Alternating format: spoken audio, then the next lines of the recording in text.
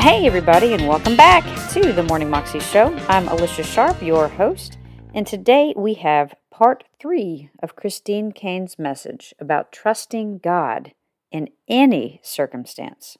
Here's Christine. The Bible says he broke it, and you'll have to get last night's teaching from the other campus to get the whole next 10 minutes because you're going to miss a really important section because I've got to land this, so I'm about to miss that because he divided them up into now you're all freaking out. He divided them all up into groups. And there's a whole teaching on why he did that, because that's a bit random, isn't it? Why would Jesus divide people up into groups of 50s and 100s? He's broken it. This is Jesus. He'd have the best baseball arm. He could say, person number 14,263, open your mouth and just peg the fish in. It would be awesome. You could tell I was a youth leader for ages. We would have a great time with that. But he made them sit in groups, and it would take so much time to sit people in groups of 50s and 100s. And even if people were hungry, what that shows me from the text is people's hunger does not determine the timing of God. God will do things in his own timing, and before God does a miracle, he's going to put in a system and a structure and an infrastructure that's going to facilitate the miracle. So he says, I want to take a city, I want to take a state, I want to take Arkansas, so how am I going to do it? I'm going to put a man there, and we're going to do this strategy, and we're going to be in groups, and we're going to have 10 campuses, and this is how we're going to reach the women, and this is what we're going to do with the youth. And you're like, but Pastor, what about this dream, this vision? Yeah, that's okay. But right now, this is how we're dividing it up. This is how most people are going to get fed. And a lot of us are like, I don't want to get my fish from Bartholomew, because it says the disciples distributed it. I don't want my fish from Peter.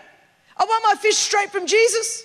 And if I don't get my fish straight from Jesus, I'm going to go and start my own 501c3 down the road and get my fish straight from Jesus Ministries Incorporated. And Jesus is like, knock yourself out. Because where I'm distributing the fish, that's where the life is, over there. I don't know what you're eating over there, but it's not coming from me. And we could have an old teaching on how to submit and how to get in groups. I'm smarter than them. I'm a better leader than them. I've got more knowledge than them. And Jesus goes, I'm trying to see who's got some discernment. It's not about who you get the fish from, but knowing where the source originally is from. I'm looking for some people with some maturity and some discernment and some understanding about where this is going to go. Not everyone's going to understand what I just said, but those at the high revelation, you will. You will. Well, we have so many displaced, disenfranchised Christian orphans running around, getting out of order, out of systems, out of structure. Here we go, let's land this plane. And so the fact is that the Bible says they all ate and they were all satisfied, and we think, that's it. Yay, Jesus does miracles, the fish and loaves, everyone ate. But that's not where the power of this text is. The power of this text never was in what everyone ate on the mountain. The power of this text is in what was left over. This is Jesus, the master chef. He could have stopped dividing at any point. Exactly when the last person ate, but there was exactly 12 basketfuls left over. 12 disciples, 12 basketfuls. Why was there that exact amount left over? Because the Bible says that he was about to send the disciples into a storm. And not all storms are from the devil. America's in a storm. Economically, politically, morally, socially, the whole country's freaking out. It's interesting to me. This is not the time for the church to freak out. This is the time for the church to stand up. But anyway, but what is happening is we're not going back to Kansas. We're not going back to Kansas. But there's storms of life, and Jesus sent them into a storm. Of course he did, because he's the omniscient God. He knew where he was sending them. And he knew what happens with storms often when Jesus allows us to go into them. Storms reveal to us what we really believe about him. See, it's easy to sing songs and it's easy to confess stuff when we're all together, but it's only the storms of Monday that will tell you whether you understood what happened on Sunday or not.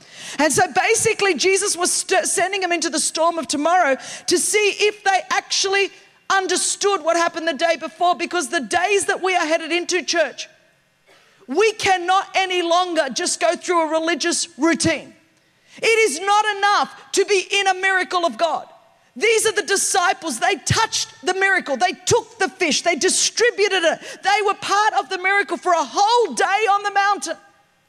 Those same guys 12 hours later did not recognize that same Jesus walking on the water. You cannot even recognize that same Jesus because God will use the storms of life to reveal a different aspect of himself. They understood the Jesus that did the loaves and fishes. They didn't know the Jesus that walked on water.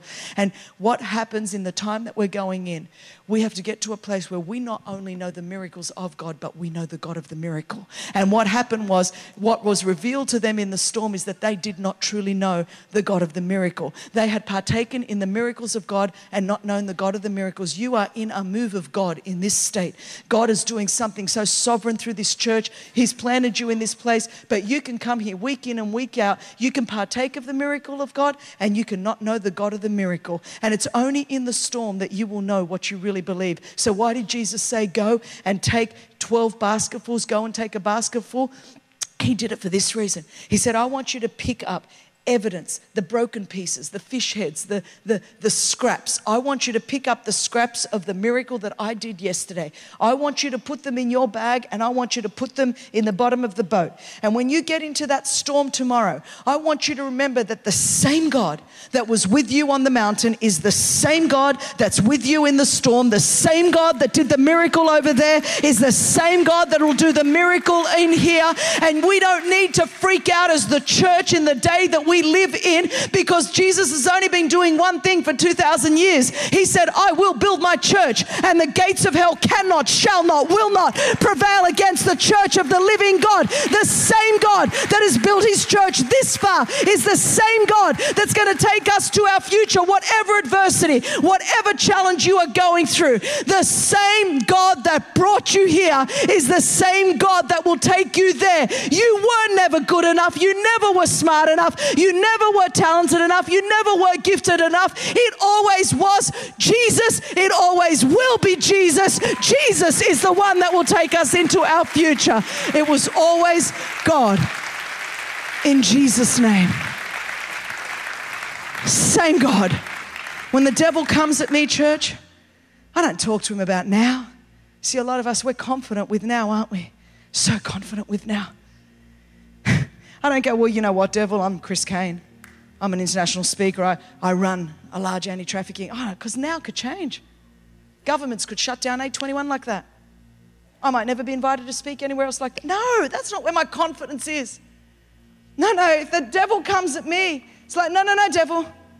The same God that was with that kid that was left in a hospital unnamed and unwanted 49 years ago, that same Jesus that was with me there, he's the same Jesus that's with me now. The same Jesus that brought me through abuse and pain and hurt. That same Jesus that was with me there, he's the same Jesus that's with me now. That same Jesus that plucked me out of anonymity and obscurity and thrust me out on the global stage. That same Jesus that did it then is the same Jesus that will do it now. It always was, it always is, it always will be. One man, the Lord Jesus Christ. He is on your side. He's working on your behalf.